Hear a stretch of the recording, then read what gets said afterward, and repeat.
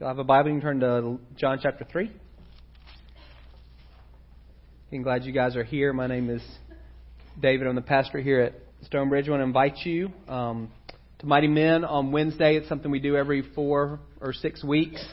It's not just for guys. The name comes from a passage in 2 Samuel talking about these guys, these warriors who were with David who did some, the Bible says, mighty exploits. And so we've kind of taken that, and we know there are people who are actively engaging in ministry. You might not feel like what you're doing is mighty, but it is to the Lord. And so created a spot for people who are actively engaging.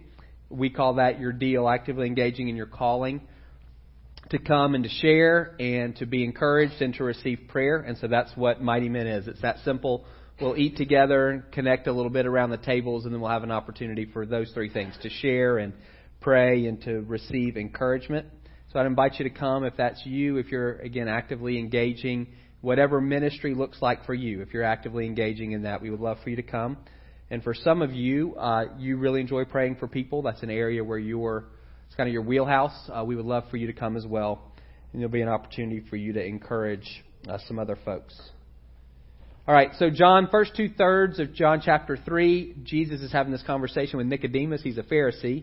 And he's trying to get Nicodemus to see the importance of a spiritual conversion. And Nicodemus isn't understanding. And there's some key verses. Jesus says early on in the chapter, if you want to enter the kingdom of heaven, anyone who wants to enter the kingdom of heaven has to be born again. And for Nicodemus, this is kind of mind-blowing. He's a Jew, and so he would think, well, my natural birth is what got me into the kingdom of heaven. I was born a Jew. I was born into the chosen people. I'm part of God's family because I am Jewish, and you're telling me that's not enough. And he doesn't understand, and Jesus uses multiple images to try to help Nicodemus, and it doesn't seem to be working. So last week we saw Jesus change directions. And he says, all right, let's try this instead. And he pulls on a story from Numbers, which Nicodemus probably has memorized.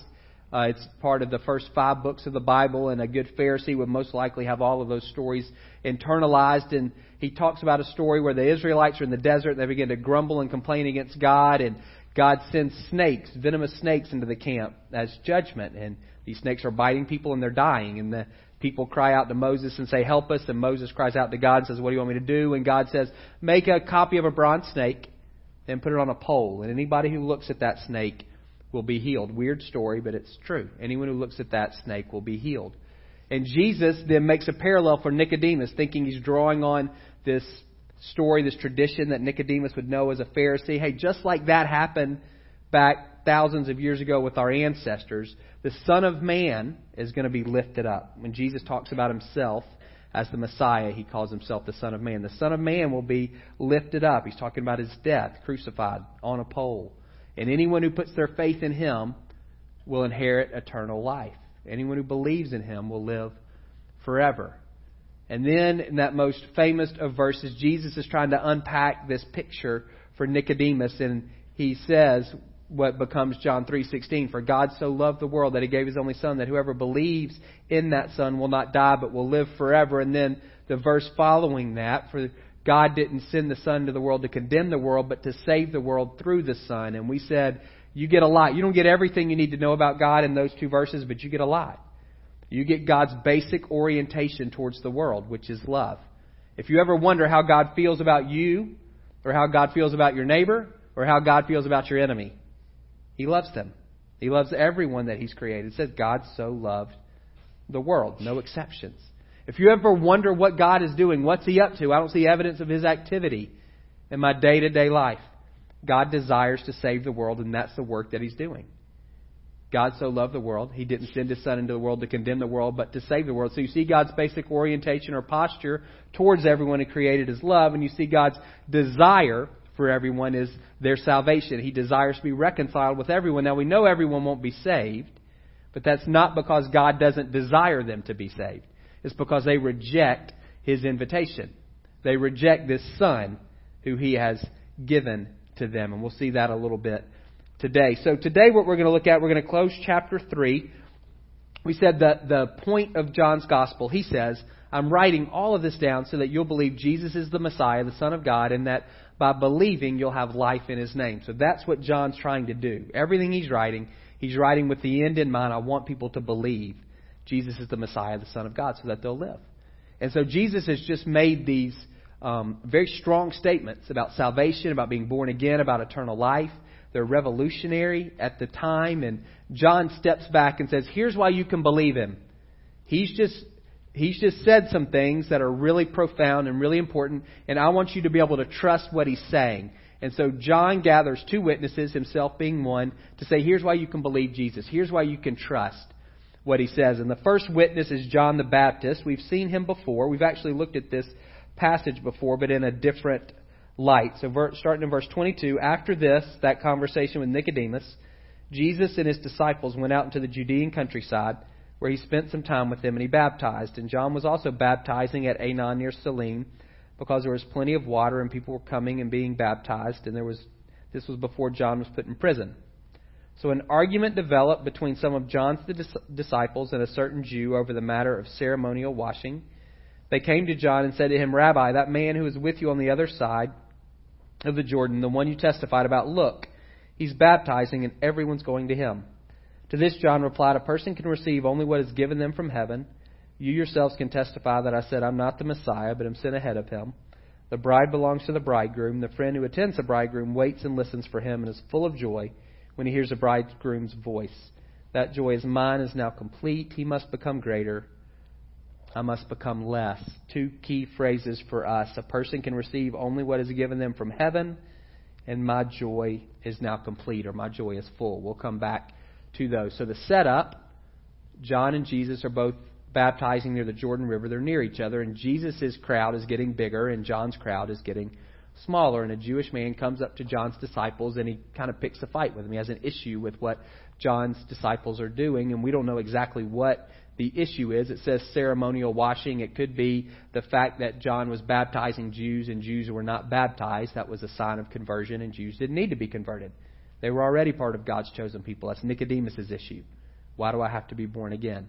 And maybe this guy was upset because John was baptizing Jews and instead of just telling them to take these ceremonial baths to be clean. Or it could be John was an ascetic. He was very strict in his lifestyle. And it could have been that when people were coming to him, he was kind of laying down the law and saying, but before you can come to me, you've got to purify yourself. Could be, we don't know.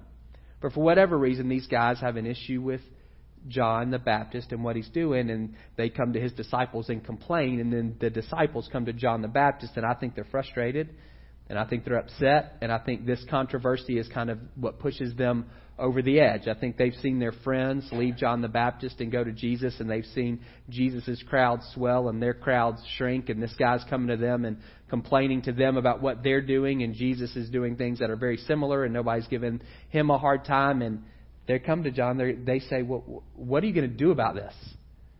We're losing ground here. What are you going to do? It's a big deal for somebody to be your rabbi. Not everybody had one. When you say, I want to be your follower, I want you to be my rabbi, you're basically saying, you're my hero. I want to live life the way you live life. The way you understand God, the way you understand the Bible, the way you understand life. I want to pattern my life after you. I want to literally follow in your footsteps. It's a huge commitment.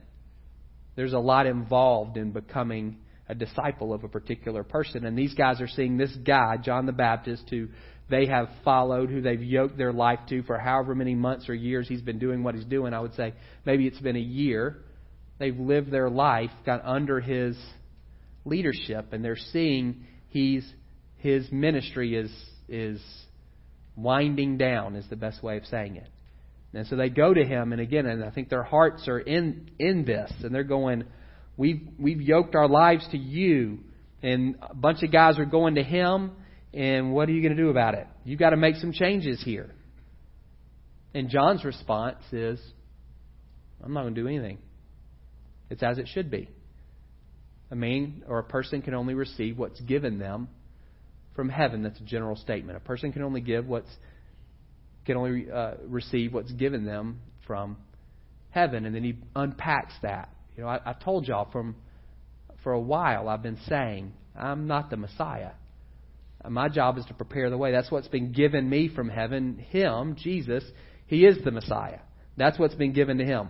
We've been given two different tasks. We've been given two different roles, and we're each playing them. And mine is ending.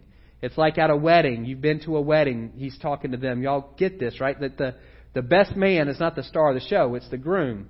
He's the main character. He's the one the spotlight should be on. The job of the best man is just to support the groom. And that's me. I'm just the best man. Jesus is the center of attention here. And His ministry needs to continue to grow and expand, and mine needs to continue to shrink and to go away and to decrease. Why? Because mine is a ministry of preparation, and there's no need for preparation anymore because the Messiah is here. The Messiah is here, and so I of course, my ministry is decreasing, and that is as it should be. And I actually take a lot of joy in that. My joy is complete, or my joy is full, and we'll come back to that statement. So what John the Baptist would say is the reason you should believe Jesus is because He's the Messiah. He didn't come right out and say it. He says it in this roundabout way through this story and this exchange He has with His disciples. But what He would say to us is, if Jesus is talking about being born again, if He's talking about salvation, if He's talking about eternal things, you should listen to Him because He's the one we've been waiting for. He's the one sent by God. He's the Messiah, and you should listen to what He's got to say. Now, John the writer, this is confusing. It's not John the Baptist, the guy who wrote this book. He puts his 2 cents in. Now, this is written 50, 60 years after Jesus' life and death and resurrection, after His ascension into heaven. And he's writing this to people he knows. And you can kind of see in him, he wants them to get it. This is big. John chapter 3's got a lot of good stuff in it. This interaction with Nicodemus is really important. And John, the writer, you can see him, he's kind of butting in on the story and saying, I need y'all to get this. It's this editorial comment. I want y'all to understand you can believe what Jesus just said. It's really important that you grab onto it. And I'm going to tell you why you can believe that from someone who's been following Him now for 5+ decades. From someone who saw with his own eyes, saw this resurrected Jesus, saw Him ascend into heaven. From that perspective, not in the moment of John chapter 3, but from the perspective of one sitting back 50, 55, 60 years later saying, this is why you can believe Him. Starting in verse 31, the one who comes from above is above all. The one who's from the earth belongs to the earth and speaks as one from the earth. The one who comes from heaven is above all. He testified to what he's seen and heard, but no one accepts his testimony. Whoever has accepted it has certified that God is truthful. For the one whom God has sent speaks the words of God. For God gives the Spirit without limit. The Father loves the Son and has placed everything in His hands. Whoever believes in the Son has eternal life, but whoever rejects the Son will not see life, for God's wrath remains on him. Here's another way. This may help you a little bit. All those pronouns. I'm in blue there. The one who comes from above is above all. So that's Jesus. The one who's from the earth belongs to the earth. That's John the Baptist. John the Baptist speaks as one from the earth. The one who comes from heaven is above all. Again, that's Jesus.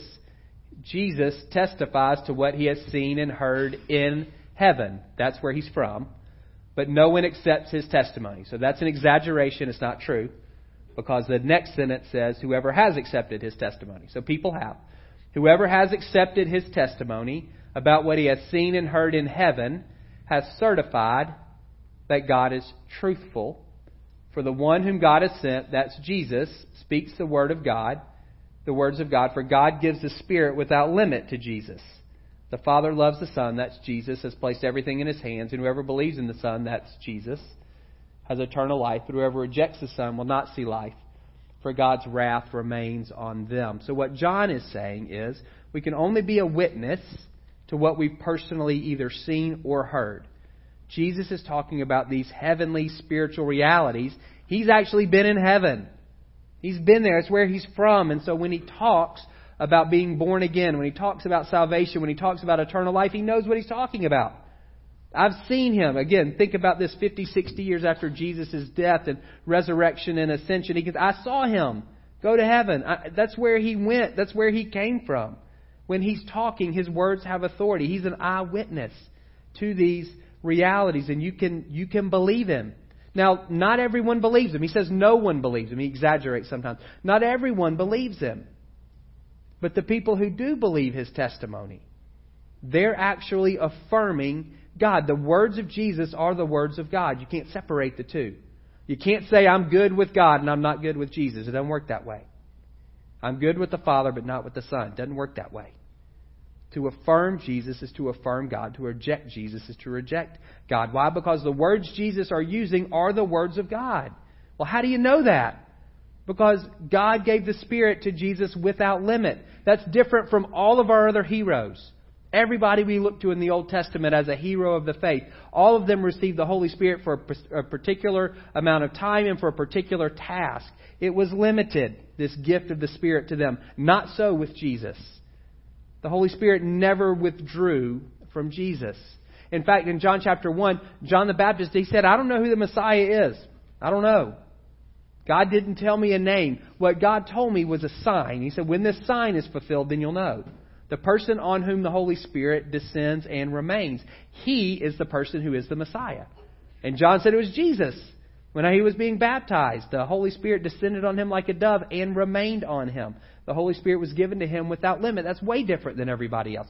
That's how you can believe that the words he's spoken are the words of God. And this Jesus, he's not just the Messiah. He hasn't just been given a job to do. He's not just a guy with a task. He's actually the Son of the Father. He's the Son of God. God loves him. God hasn't just tasked him with a responsibility. God loves him. Has actually given all authority into his hands. He's given him everything. And so by believing in him, you can experience life. If you reject him, then God's wrath, his righteous anger towards sin, will remain on you. You'll remain under the wrath of God, which is a terrible place to be. You'll remain under God's righteous anger for sin. The third week in a row, we've seen the importance and the necessity of a spiritual conversion. The importance or the necessity of being born again, of placing our faith and our trust in Jesus, of acknowledging that we've been separated from God because of our own sin. And we can't outgood that sin to be made right with God. Nicodemus, Jesus says, you've got to be born again. You've got to believe in the Son. Look at the snake, like we talked about last week. Your Jewishness is not enough. The fact that you're a Pharisee and you're probably one of the best on the planet at keeping the law, that's not good enough.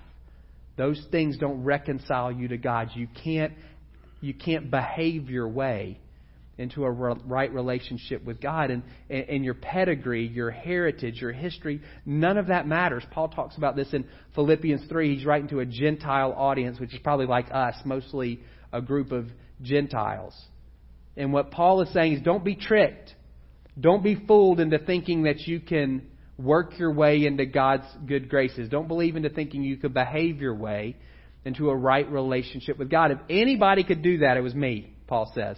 I checked all the boxes. I came from the right family. I was a Hebrew of Hebrews. I was circumcised on the 8th day. I was from the tribe of Benjamin. I was born into the family of God as a Jew. Most of you weren't, he would say to the Philippians. Y'all are Gentiles. I have that on you. I was faultless in keeping the law. I was a Pharisee. We're the best of the best at keeping the law. Nobody kept the rules better than me. So both based on my pedigree and based on my behavior, I should have had something. And then I realized it was all garbage. None of it was helpful in terms of reconciling me to God. I realized that my choices were to have a righteousness that was based on what I could do and who I am, or to have a righteousness based on who Jesus is and what He did. And I realized that was the best way. That's actually the only way. If you're standing on anything else before the Lord, you're standing on sand. We must be born again. There's nothing in us innately, either from our pedigree. It doesn't matter. We've talked before. It doesn't matter who your parents are. It doesn't matter how long you've been in church. It doesn't matter how much of the Bible you've read. It doesn't matter how much you recycle or how many people you've helped cross the street or how much money you've given to charity. None of it matters. What matters is your faith and your trust in Jesus. Do you recognize that you're a sinner? You've been bitten by a snake. There's poison running through your body, and it is actively killing you. You may not be aware of it physically, but it's happening spiritually. You're a dead man or a dead woman walking. We all are. And we can't outgood the poison. Our only hope is to look at the snake. Our only hope is to believe in the Son who was given. That's the provision. John 3:16 is not for God so loved the world that He gave a list of rules that whoever obeys them really well will not die but will live forever. That's not what He said. For God so loved the world that He gave His only Son, that whoever was born into the right family will not die but live forever. For God so loved the world that He gave us a script to follow. None of those things. None of those things. And so the question for us becomes, have we been born again? Have you? Have I? If not, then we're still under the wrath of God. We've all sinned. That sin separates us from God. We're cut off from Him. The righteous anger that He has towards sin rightfully rests upon us. Unless we say, how about we let Jesus take the wrath? When we talk about being saved, that's what we mean. We're saved from the wrath of God. That's what we're saved from. We're rescued from the wrath of God. That's 1 Thessalonians 1:10. So if this morning, if you would say, I don't know what I'm standing on before Jesus, let me encourage you to clear that up before you leave. Acknowledge your need for a Savior. Acknowledge that it's only His righteousness upon which you can stand before the Lord. Super easy. Simple. Not easy. Simple. Acknowledge your need for a Savior. Acknowledge the work that Jesus has done for you. Ask God to forgive you, and you'll be reconciled to Him. I was reading about John, and to me, he's a weird guy. I don't know what you think about him. He's odd to me, but he has this huge impact. Some people would say his ministry lasted less than a year. Maybe even as short a time as 6 months, if you can imagine that. It's not very long. But he had this, Jesus says, nobody born of women is greater than John. The least in the kingdom of heaven is greater than him, but nobody born of women is greater than him. He's somebody in Jesus' eyes, but he was pretty odd. He grew up in a desert. Don't know, his parents were old. I don't know at what point they died. So he was raised by wolves or something. He wore camel's hair and goat hair. He ate locusts. Have you ever seen a locust? That's what he ate, and honey. It's to make the locusts go down a little easier. He only drank water. Never had anything other than water to drink. Some people say he never cut his hair. I don't know that that's true. If you can think about that for a while. 25 years of no haircuts. Living in the desert. It's probably not super clean at the point that he comes out and he begins to baptize people. And he comes on the scene, and it seems like he comes on the scene with kind of a big splash. Mark says he's drawing these tons of crowds are coming to him. All of Jerusalem is coming to him. Everybody in the countryside, they're all coming to him. And again, how long? Is it 6 months? Is it 9 months? Maybe 12?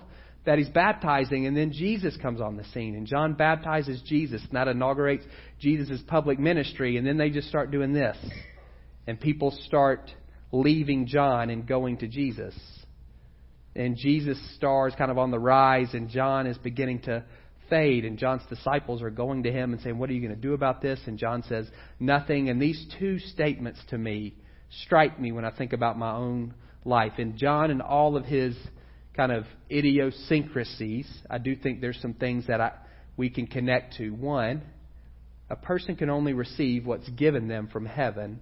And two, my joy is full. I think of those things. When I think of those things in my mind, they tend to pull apart a little bit. When I think of someone who says a person can only receive what's given them from heaven, in that context, I almost wonder if it would be like if somebody came to John and they're complaining and he's like, what do you want me to do? A person can only receive what's given them from heaven. Like, this is what God's given me. And it's kind of petering out. What do you want me to do about it? But that's not how John approached it, because John says his joy is full. And when I think of someone who would say my joy is full or my joy is complete, I think of someone who's kind of riding high. Cloud 9, everything's clicking, running on all cylinders. But that's not where John is. His ministry is rapidly declining. He's actively losing people, if you want to say that, to Jesus. This is his purpose in life is coming to an end. He's a preparer, and there's no more need. There's no longer a need for preparation, because the main guy's here now. And yet he's able to say, my joy is full or complete? And both of those statements challenge me when I think about my own life. Can I say, well, everything I've received from heaven.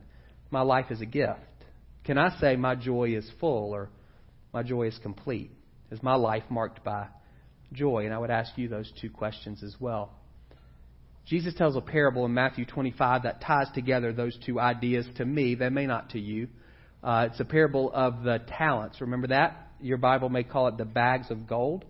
So a guy's really rich, goes away, and he gives 3 of his servants money. Says, invest this while I'm gone. He gives one guy 1 talent, one guy 2 talents, and one guy 5 talents. And we hear that. Maybe you think like 1 coin and 2 coins and 5 coins, but a talent's a unit of measure, of weight. So a talent of gold is 75 pounds. It's a lot. And 2 talents is 150 pounds, and 5 talents is 375 pounds. He's given them a lot. And then he comes back and he says, what'd y'all do with what I gave you? And we'll start at the end. And the guy that had 75 pounds of gold, not 1 quarter, 75 pounds. He buries it. That takes some work. Go bury something that's 75 pounds this afternoon. It's not easy. But that's what he does. Instead of using that money, instead of working to try to invest it, he says, I was scared of you, my masters, I just buried it. You don't have good character and I'm scared of you. And the master says, well, take away those 75 pounds and give it to somebody else. The guy who has 150 pounds, these 2 talents, he brings back 300 pounds, doubles it. The guy who's been given 5 talents, 375 pounds of gold, brings back, if you can imagine, 750 pounds of gold. Can you imagine that? Doubles what the master's given him. And what's interesting is the guy who doubles 2 and the guy who doubles 5 are both given the same reward. Their rewards are not proportionate to what they give back. They both double what they were given. And the master says the exact same thing verbatim to each one of them. Well done, good and faithful servant. You've been faithful with a few things. I'll put you in charge of many things. Come and enter into your master's joy. There's that idea. Enter into your master's joy. I connect that to John the Baptist. I see these guys receiving talents. I could think about that for me. That's actually where we get our understanding of talents in English, is from that story. So you can begin to make some of those connections. A man or a person can only receive what's given them from heaven. A master gives his servants talents. There's a connection there for me. John is able to say, after he's, in our language, run his race, or after he's done his deal in StoneBridge lingo, after he's completed this ministry, my joy is complete. My joy is full. Come and enter into the joy of your master. There's a connection there for me. There's something about seeing life as a gift which fuels this attitude of joy. And there's something about having an attitude of joy, I think, that helps us continue to see life as a gift. And so one of my questions for you is, what's your scorecard? On Friday, when you're done with the week, and you look back, how do you know if it was a good week or not? Some of you maybe do annual reviews, or maybe you're reviewed by your boss. Maybe just you take a personal assessment. How do you know if it was a good year? When you cross some threshold, transition in your life, whatever you would consider a significant milestone, and you look back over a particular season of life, if that's a year or 3 years, looking at Emma's going to graduate. When you look back at high school, how are you going to know that it was a successful 4 years? Based on if you got into the college you wanted to go to? Do you think it's been a good week if your boss patted you on the back, or if you kept your kids out of jail, or like, what is it for you? How do you know? John's disciples come to him, and their scorecard is people. John, we're losing people here. This is not good. You're a rabbi. A rabbi without followers is just a guy on a walk. Who is with you? Who's with you? That guy that you talked about. They don't even say his name. That guy that you talked about, the one from the other side of the river, he's getting people at our expense. We're losing. It's a bad week, John. What are you going to do about it? John has a different scorecard. What John says is, this is as it should be. It's interesting, these guys who are expressing some level of love and loyalty to John are actually the problem. What John would say is, guys, success for me is you leaving me and following Him. That's why I'm here. I'm not here to draw anybody to me. I'm here to point everybody to Him. However long John's hair is, he's pulling it out when these guys are coming to him because they don't understand. They don't understand what John is doing. Their scorecard is how many people are following John. John's scorecard is how many people have I pointed to Jesus. Because my job is to prepare the way for Him. It was never to draw anybody to me. By definition, I have to become less and He has to become greater. My ministry has to decrease and His ministry has to increase. He recognizes this is what's been given to me by the Lord. What about for you? What's your scorecard? When you look back, how do you know if it was a good week or a good month or a good year or a good season of life? Do you read things and look at things through the grid of what God is doing in the world and how you cooperate with that? Or do you have a different scorecard altogether? What are you counting? John is not counting the number of people who are with him. He's counting the number of people he sent to Jesus. What about you? When you think about talents, however you want to define those in your own life, do you see those as things that are your possession you can do with as you want? Do you see those things that have been trusted to you and you do with them to glorify God? Do you see your life itself as a gift that's been given to you or something that you own? How do you view your life? How do you view your talents? Are you a steward of something that's been given to you by the Lord? Or is it yours and you get to decide how you want to use it? It's a different mentality. What's your scorecard? John also has this great sense of joy. He says, my joy is full, my joy is complete. And he's saying this as things are literally ending for him. He's losing everything that he had. People are leaving him. This is his job, his identity in a lot of ways. He's the one who prepares the way for the Messiah, and now the Messiah is here. And so who is John? And what is John supposed to do? He's about to be out of a job. He's about to get arrested. He just doesn't know that yet. And he says, my joy is full. My joy is complete. And I wonder my own life. Is my life marked by joy? So happiness and joy are not the same. Happiness is an emotion and it's wonderful. It's great. It's tied to circumstances. It's smaller than joy. Joy is bigger. It's deeper. God commands us to be joyful. I don't think God ever commands us how to feel. But He does command, He does command posture in us. He commands attitude and outlook in us. And He says, be joyful. And some of the circumstances that we're told to be joyful in or to rejoice in are not circumstances that you would ever be happy in. Trials and troubles and sufferings and sorrows. We're told to be joyful in all. We're actually told to be joyful in all circumstances. So that to me, there's something about joy that's deeper than a feeling. It absolutely can express itself emotionally and often does. But it's deeper than that. It's a state of delight. And it's grounded in your relationship with God. That never changes. Circumstances do. God doesn't. We just sang that. You're never going to let us down. You're never going to let us down. He doesn't change. And so our joy is grounded in our relationship with Him. We have this state of delight that's not based on whether things are going well for me. This state of delight that's not based on the circumstances that I'm encountering on any particular day, because that state of delight is rooted in my relationship with God. And that's the same regardless of my circumstances. Does that make sense? And so John, even as he is literally losing everything, can say, my joy is complete, my joy is full. Why? Because he's conscious of his relationship with God in that moment. Does that define you as well? Would you say yes? And some of you, the answer is absolutely yes. My life is marked by joy. Even through difficult times, through tragedy, through sorrow, through suffering, through frustration, through confusion, I would say that underneath all of that, I maintain this posture of great delight. I'm not asking if you laugh all the time, but internally, there's a posture of great delight because you know you're connected to Jesus. That's joy. And John has that. And so can we. And I would say so should we.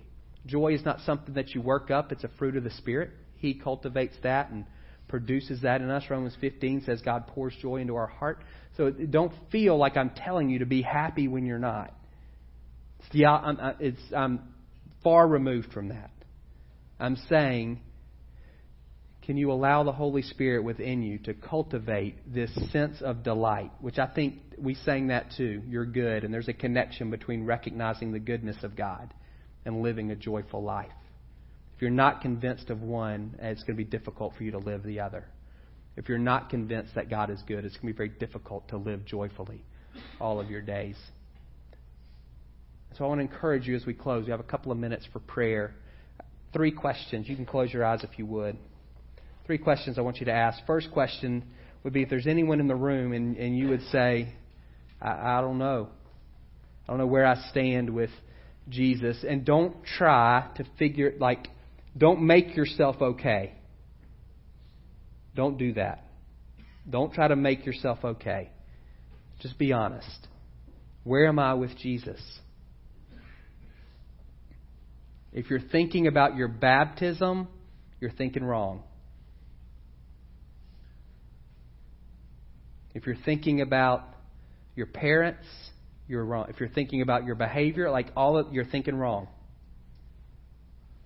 The thing you need to be thinking about is, have I repented of my sins and asked God to forgive me?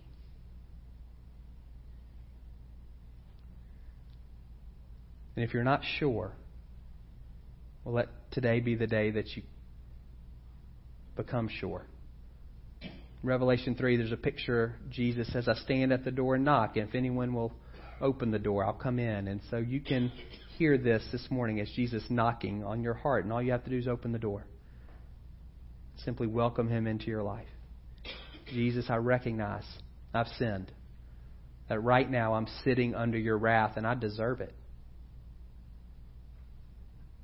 I'm arrogant, I'm prideful, I'm a gossip, I lust after others. Whatever it is, I deserve your wrath. But rather than receiving that in my own life, I thank you that you sent your Son to bear your wrath on my behalf. So I'm going to let Him take that weight and ask that you would forgive me and reconcile me to yourself. And He will. There's more to it. That's just step 1. But you can do that this morning. Many of you have already made that decision. And so 2 questions for you. 1, do you view your life as a gift?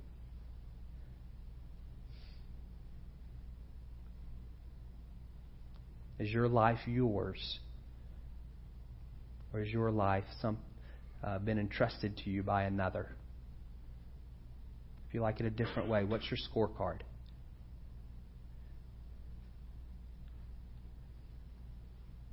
Last question. Is your life marked by joy? So Holy Spirit, I pray that you would come and you would speak to each one of us. Any who don't know you, that they would yield to you this morning. Those men and women would yield to you.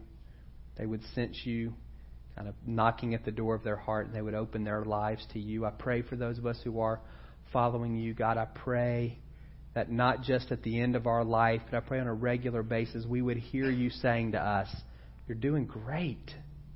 You're doing great. Well done. That your joy is not just something we enter into at our death, but it's something that we can enjoy right now. According to Zephaniah, you rejoice over us with singing now. And God, I pray as your sons and your daughters that we would know the reality of the joy that you invite us into. That we would hear you saying to us, you're doing great. Some of you can't fathom God saying that to you. You may need to go back to John 3:16. He loves you. He loves you. God, would you, for each of us, would you give us eyes to see and to understand, perspective, to recognize what you've given us, and then what you would have us do with what you've given us. I think the hearts of the men and women in this room, all of our hearts are to be faithful. Would you show us what that looks like? And God, I pray for each one of us that our lives would be marked by joy as well. That we would all be constantly aware of our relationship with you, and that would stir within us a great sense of delight. That even when things are going sideways, when life is happening, I pray, God, that underneath and through and above and behind all of those circumstances, our posture would be one of joy. And I pray for those who are struggling this morning, whatever that mystery means, for your joy to be our strength. I pray that they would know that reality before they leave this place this morning. That your joy would be their strength. In Jesus' name, amen.